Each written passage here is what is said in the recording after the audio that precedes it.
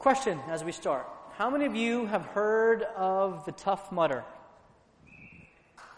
Anyone here ever run in one before? All right, a couple of participants. It's basically a 10 to 12 mile challenge course that's littered with lots and lots of obstacles and lots of mud. Some of those obstacles include high jumps into water, electrocution, wires and swimming through ice water, and crawling through submerged tubes with only your nose sticking out in pitch black trenches. Sounds like a lot of fun, right? Running through fire. I mean, there's all kinds of cool stuff going on. At the end of the event, they give you a little headband for all of your trouble. Now, the organizers require you to sign a release because apparently several people have died during these events. At every race, there are lots of people who are hospitalized with broken bones and things of that nature. So when I heard that they were having one here in the Lehigh Valley, I had to do it. I mean, who doesn't love getting burned, bruised, beaten, and electrocuted, right? So today, I ran the Tough Mudder.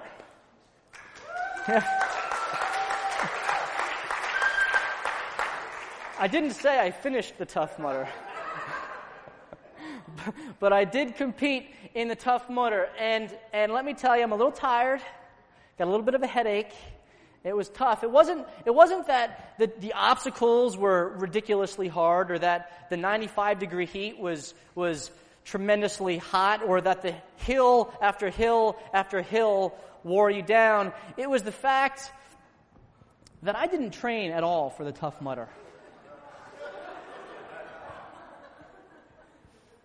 Some might call that stupid. I call it faith.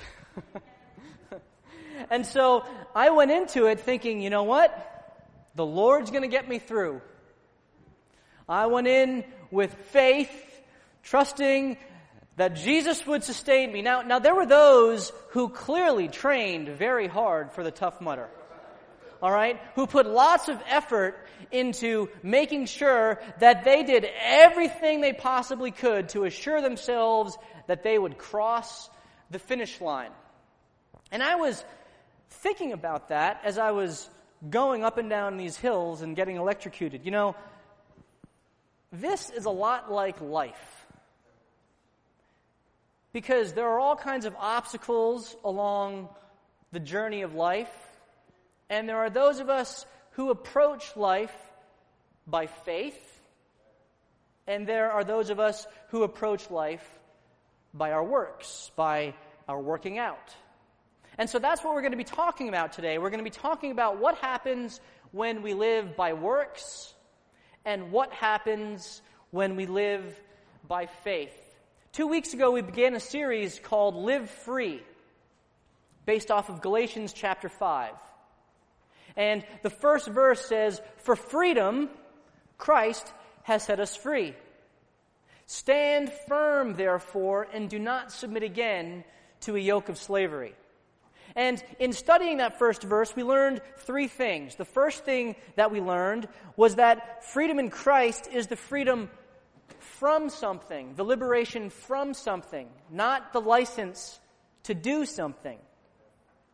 Secondly, we learned that only Jesus Christ can free us. We can't free ourselves. And third, we learned that once we've received that freedom, we need to stand firm and not submit again to our old way of life, our old way of thinking. Now, today we're going to be diving a little bit deeper into that second point, that we can't free ourselves, that only Jesus can free us. And so, as you turn with me to Galatians chapter 5, we're going to be looking at verses 2 through 6. Verses 2 through 6. And as you turn there, I'm going to pray. Lord, I just thank you so much for the privilege of being able to share your word. Spirit, I pray that you would just fill me now and that my words would be your words, that you would give me your power, that you would give me your energy, that I would be able to speak your truth with authority and love. And Lord, I pray that you would prepare each of our hearts to hear that truth. In Jesus' name, amen. Galatians chapter 5, verses 2 through 6. Look, I, Paul, say to you that if you accept circumcision, Christ will be of no advantage to you. I testify again to every man who accepts circumcision that he is obligated to keep the whole law. You are severed from Christ, you who would be justified by the law. You've fallen away from grace. For through the Spirit, by faith, we ourselves eagerly wait for the hope of righteousness. For in Christ Jesus, neither circumcision nor uncircumcision counts for anything, but only faith working through love. So Paul just finished giving us his summary statement in verse 1, his thesis statement. And like any good writer, he's going to now support that thesis statement by making sound arguments and backing that up with application. And so Paul starts off by grabbing our attention. He says, look, listen up. Hey, wake up here. I got something to say to you. You better be paying attention.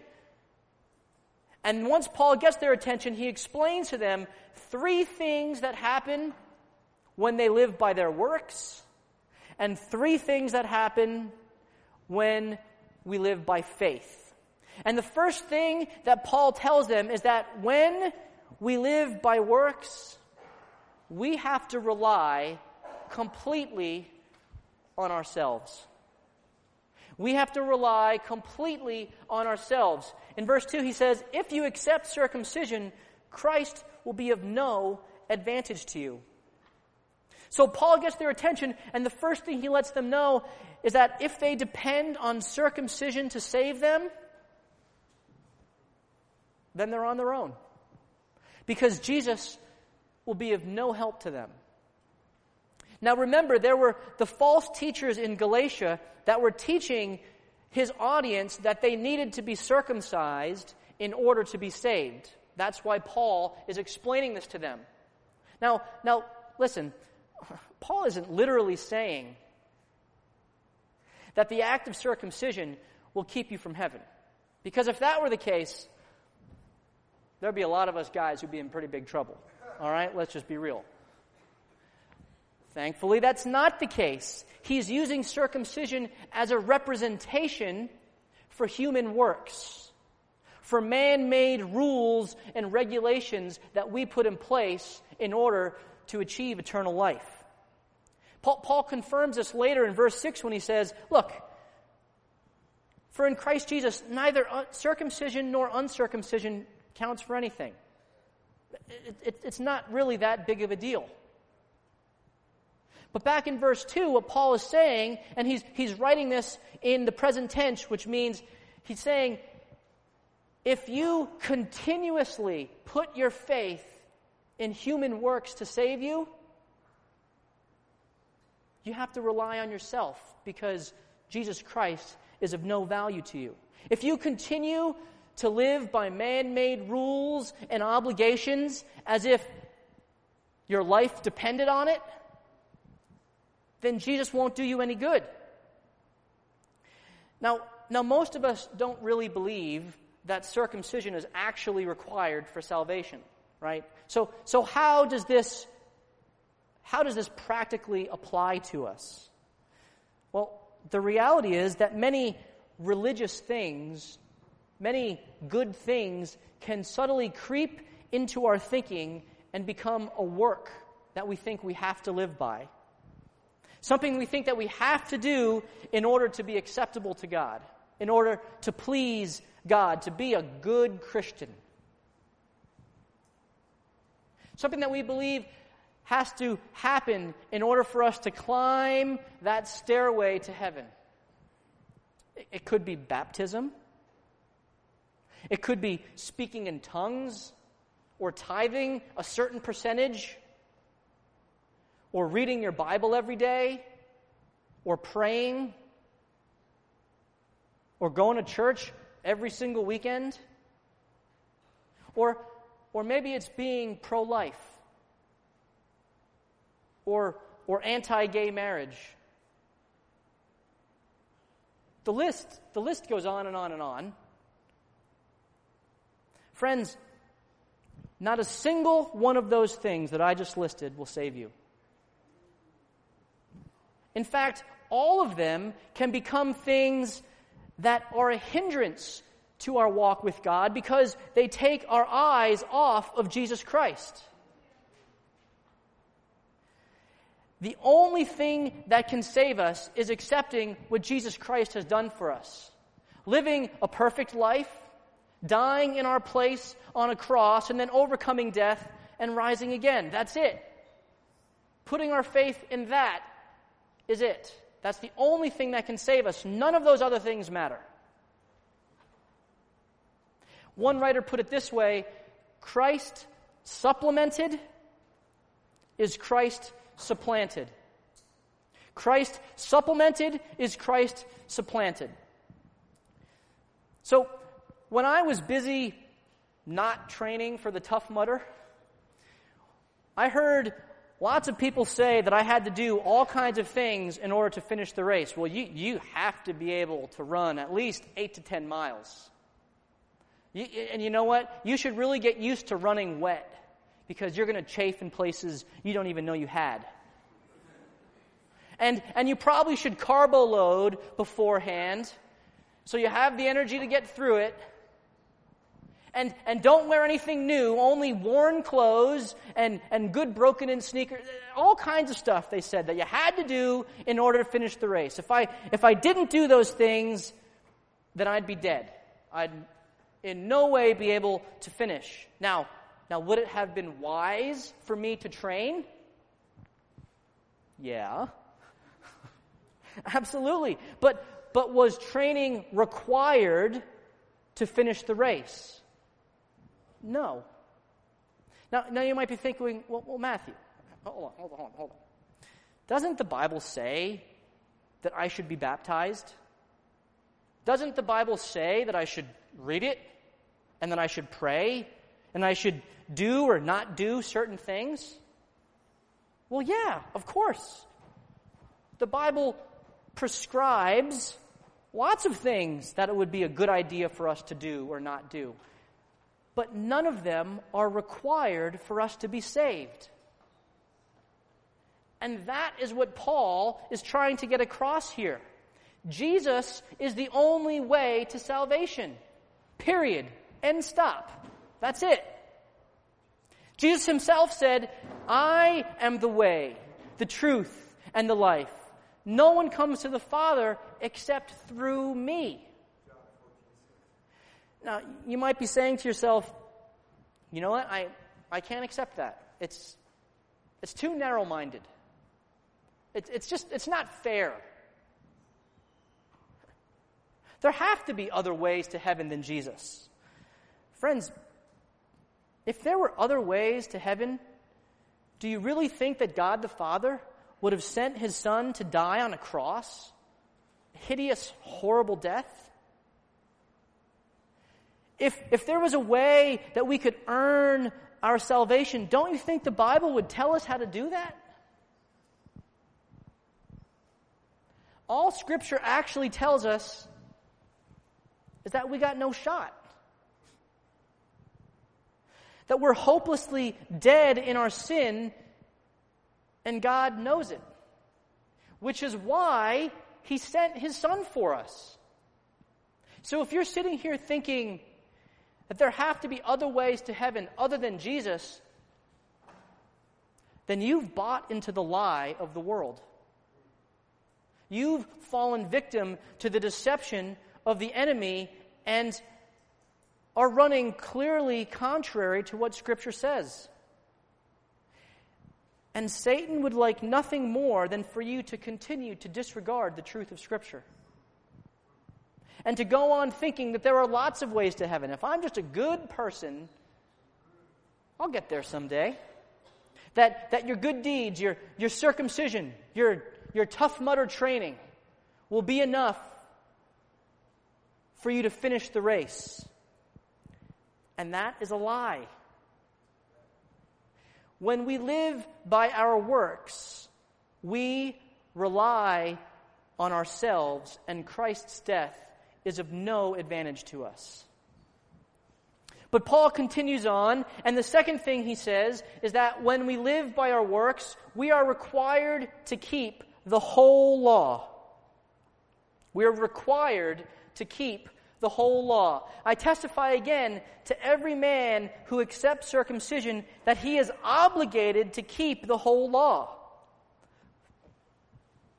And when it says there that you're obligated to keep the whole law, that doesn't mean that you have to observe the law and just kind of recognize that it applies to you. That's not what it means. It means that you have to perfectly live by every single rule that the Lord God put forth and never, ever mess up. Not a single time. In fact, if you even think about messing up, you've probably already messed up. All right? Jesus said to those who were trying to live by the law in the Sermon on the Mount, I tell you, unless your righteousness exceeds that of the scribes and Pharisees, you will never enter the kingdom of heaven. You therefore must be perfect, as your heavenly Father is perfect. Perfection is the standard.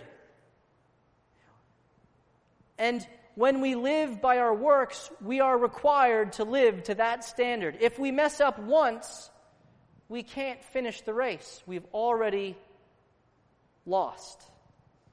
James 2 says, "For whoever keeps the whole law but fails in one point has become accountable for all of it." I'm not trying to be a downer here. But the reality is, there's no such thing as a good person going to heaven. Only perfect people go to heaven. But no one runs the race perfectly. We all mess up, and there are clear consequences for our sin. Death. Eternal death. Romans says, "For the wages of sin is death." Ezekiel says, "The soul who sins shall die." So how does someone live perfectly? Well, the answer is that we can't. But Jesus did. And Scripture says that when we put our faith in Jesus, that His perfection covers us. And God no longer sees the fact that we tripped and fell during the race, that we slipped off of the monkey bars, that we got burned along the way. He doesn't see that anymore. He only sees Jesus. So, imagine this. Let's say every one of us is in the Tough Mudder, and we're all running along, and we realize that I got no gas left. I am not going to get up this hill. There's no way I'm getting through that shock therapy obstacle. I can't do it. I'm done. I'm finished. But then all of a sudden, this guy comes sprinting up to us who hasn't even broken a sweat yet, and he's like, "Hey, I'm Jesus. And I want to win the prize for you. I want to run the race for you. No questions asked, no payment required. All you have to do is just let me do it. All you have to do is just accept that I will finish for you." And so we kind of tag his hand. "All right, you're it." And off he goes. And he goes sprinting through the mud that has been bogging you down all day. He goes running right through the fire and the electric, doesn't even flinch. And then he walks right over the water. He's like, and flies up the wall, over the obstacles, jumps over this chasm at the end of the race that you couldn't have been able to jump over in a million years. You'd have fallen every time on your face, ending up in the abyss. And he crosses the finish line and he runs up to the judge and he says, "Hey, I finished. Prize, please. Thank you. Oh, by the way, this isn't for me. This is for that guy back there who let me run the race for him. He gets the prize." That is what putting our faith in Jesus is all about. But here's the thing. If we don't tag Jesus' hand, no matter how hard you've trained, no matter how great a shape you're in, you won't be able to finish. You won't be able to finish the race. In fact, the New King James Version of this verse says that if we live by our works, we are a debtor to keep the whole law. Where the word obligated is, in the translation I read, it uses the word debtor. And what that means is that the law creates a debt that none of us can pay. Which is why Scripture says that when we sin, we can become a slave to that sin, because it creates a debt that is astronomical, that we will never have enough to pay off. But Christian brother and sister, I want to speak to you for a second. Sometimes, even after we allow Jesus to run the race for us, even after we put our faith in Him, we keep trying to repay the debt. We keep trying to think that something more has to be done. We know that Christ has saved us. We know that He's got the prize waiting for us. Yet, we think we owe Him something. We think that we have to live a good life in order to please Him, to repay Him for what He's done. And friends, that is still living in debt. That is still living in slavery. That's not living free. So it would be like us in the Tough Mudder, right? So we're running along and we've slapped Jesus' hand, and then, we think, hey, you know what? Maybe I should help him. What? Oh, I'm going to try to keep up with this. Wow, he's walking over. Okay, all right, I'm going to try to keep up with this guy. Here, let me. You want some water? How about I tie your shoe for you? Can I just rub your shoulders a little bit? And Jesus is like, get out of here. Let me run this for you. And then He goes and finishes, and we cross the finish line, and we get the prize, and we're like, hey, all I got on me is like $52. Is that good? Can I? Yeah? No? And we try to repay Him for what He's done. That is still living in debt. Jesus doesn't need our help. And He doesn't want our payment. He ran the race for us free of charge. And we don't have to live thinking that we're obligated to repay Him for what He's done, that we're obligated to live a good life now. When we live by works, we're required to keep the whole law, which is something that none of us can do. Nor can we ever repay Jesus for what He's done. All we can do is joyfully and thankfully accept the grace that He's freely bestowed on us. Unfortunately, the third thing that happens when we live by our works, according to Paul, is that we refuse God's grace. We refuse God's grace. Verse 4 says, "You are severed from Christ, you who would be justified by the law. You have fallen away from grace."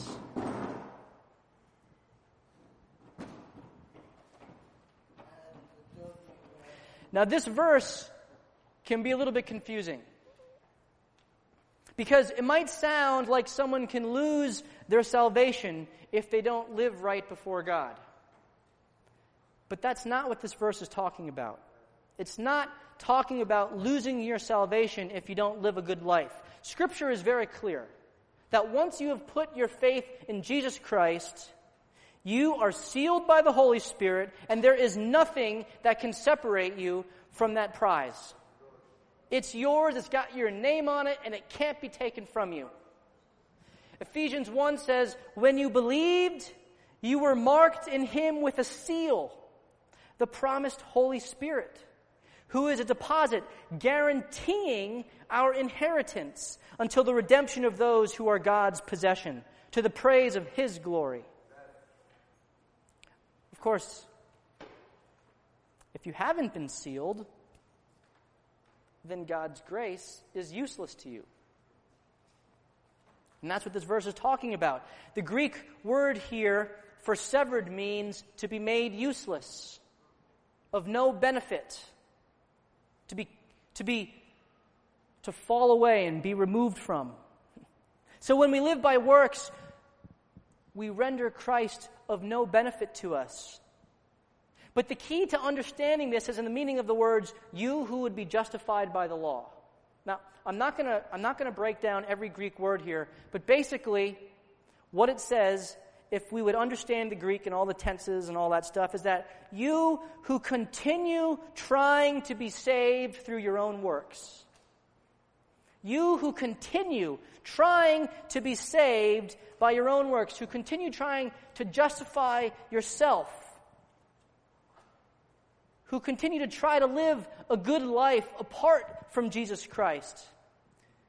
When you do that, then Jesus is worthless to you, and you've chosen to remove yourself from the benefit of the free grace offered by God. So we're back in the mudder, right? And we're running along, and the mud is holding us down, and we've gone through a couple obstacles, and we're a little bit beat up, and we're not quite sure if we're going to make it, but we're determined to push on through. And then Jesus comes running up to us, and he says, hey, let me run for you. You don't have to pay anything. I just want to do it because I love you, because I see how much you're struggling, and I recognize that you won't be able to do it on your own, but I can do it. So just let me run for you. And we look at him.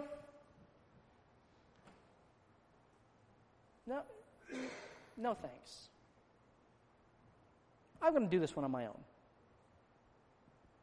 And he pleads with us, and he says, listen, you're not going to be able to do it on their own. Trust me. I'll run it for you. Just let me show you some grace. It's a free gift. And whether it's because of our pride, or because we just don't believe him, we think he's a liar, or whatever else might be going through our head, we refuse the grace of Jesus. And therefore, we are cut off from it. But now listen, believer, those of us who call ourselves children of God, we need to know that we can just as easily fall into the trap of refusing God's grace as someone who doesn't put their faith in Jesus. Though our eternal security may not be in question, though we're saved by grace, we might stop growing in grace. And Scripture commands every believer in Jesus Christ to continue to grow in grace. 2 Peter says, but grow in the grace and knowledge of our Lord and Savior, Jesus Christ. So what does that look like?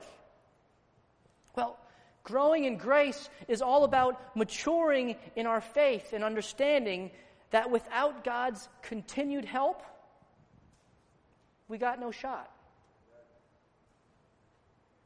Though our salvation is secure, we need Jesus to continue to intervene in our life and show us his grace. Growing in grace means that we recognize that without that ongoing intervention, we'd fall right back into our old way of living, believing the old lies that used to bind us. Growing in grace means that as we recognize how great a gift Jesus has given us, how awesome his grace is, we can overflow with that and show it to others. So, believer, don't relax just because you've let Christ run the race for you. just because you know that He's won you the prize. Though your salvation is secure, and that will never be in doubt, ever, you can make the rest of the journey a pretty rough ride. Because if you forget God's refining grace in your life, you can very easily revert back to a state where you behave as if those chains are still on you. They've been broken, but you've stopped growing in God's grace and put yourself back in slavery and aren't living free. When we choose to live by works, we refuse God's grace. Thankfully, Paul doesn't leave us hanging right there. He continues on, and he reminds us of what happens when we live by faith. He says in verse 5, "For through the Spirit, by faith, we ourselves eagerly wait for the hope of righteousness." Paul says, look, all that outward stuff, all those works, they don't mean squat. Here are three things that happen when you live by faith.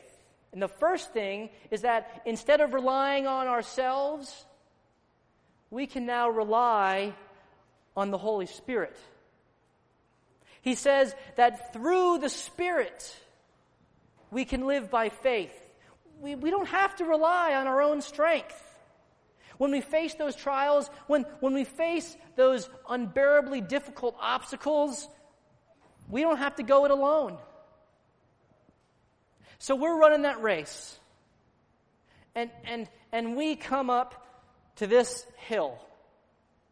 And at the top of the hill is a wall. And there's no way that I'm going to get up this hill and then get over that wall on my own. It ain't happening. It's not happening.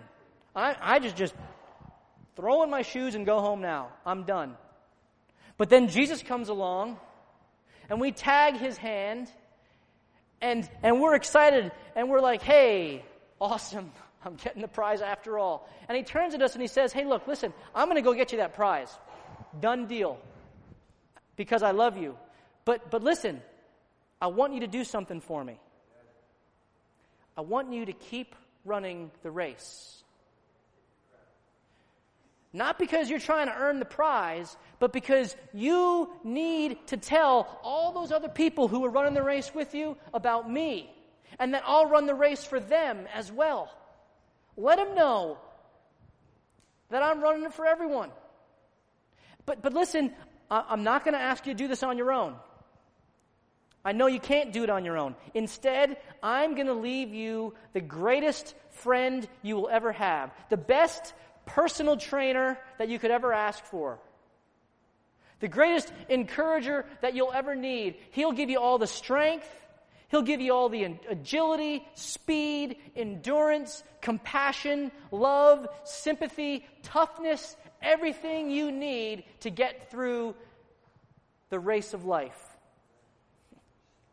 And that's the Holy Spirit. In fact, that's exactly what Jesus said in John chapter 14. He said, I will ask the Father, and He will give you another helper to be with you forever, even the Spirit of truth, whom the world cannot receive, because it neither sees Him nor knows Him. You know Him, for He dwells in you and will be with you. So when you're continuing on the race, knowing that Jesus has already crossed the finish line and is waiting to give you your prize, you'll be able to get through the struggles because you have the greatest helper in the world helping you along the way, and at times carrying you on His back. And people are going to look at you and say, how did you get up that hill? How did you finish that race? You didn't even train for the thing. How'd you get over that wall? And right then and there is when we'll have the opportunity to say, I didn't do anything. That was all Jesus. And it was all the Holy Spirit who helped me get through it. When we live by faith, we no longer need to rely on ourselves, because now we have the Helper. And God will give us all we need to overcome any obstacle we face. Whether that obstacle is some specific temptation, like an addiction, or anger, or pride, or maybe it's a state of mind like fear, or anxiety, or depression. Or maybe it's some physical trial like a sickness, or unemployment, or a broken relationship. God will give you everything you need to get through that obstacle. He will give you everything you need to persevere. He says in 1 Corinthians 10, no temptation, no trial has overtaken you that isn't common to man. God is faithful, and He will not let you be tempted. He will not let you be tried beyond your ability. But with the temptation, He will also provide the way of escape, that you may be able to endure it. When we live by faith, we have the privilege and the right, as children of God, to rely fully on the Holy Spirit to get us through anything. But secondly, Paul says that when we live by faith, we are also renewed by hope. We are renewed by hope. Verse 5, for through the Spirit, by faith, we ourselves eagerly wait for the hope of righteousness. Now in the Greek, the words eagerly wait means an intense yearning, with an unshakable expectation for something to happen. In this case, it's the hope of righteousness that we all will receive as children of God. But notice, that word hope, it's not a verb, it's a noun. In other words, it's not a question if something will happen, like, well, I sure hope it's a nice day today. It's a question of when. It's a deep conviction and firm belief that something will happen. So you're waiting with delight until it actually comes to pass, because it will happen. When I was running along today, there were several times, lots of times, when it would have been very easy to give up and step out.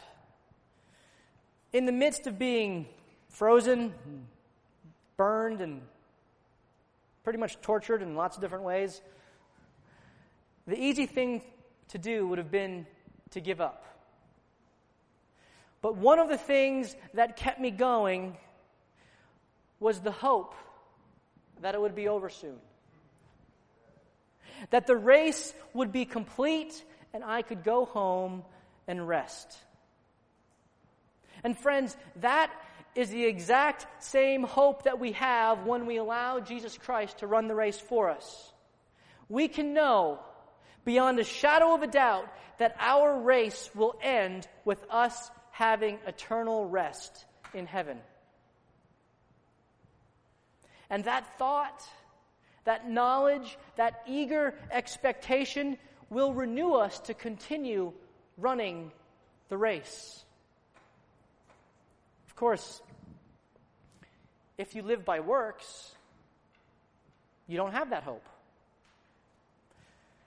Because you never know if you've done enough. Your hope will always be a verb. I hope I've done enough to get to heaven. And you'll live in bondage and fear that your hope won't come to pass. But when we live by faith, when we live free in the knowledge of our eternal salvation, our hope will always be a noun. I have the hope of heaven because of what Jesus Christ has done for me. Romans 15 says, "May the God of hope fill you with all joy and peace in believing, so that by the power of the Holy Spirit you may abound in hope." Jesus is the God of hope.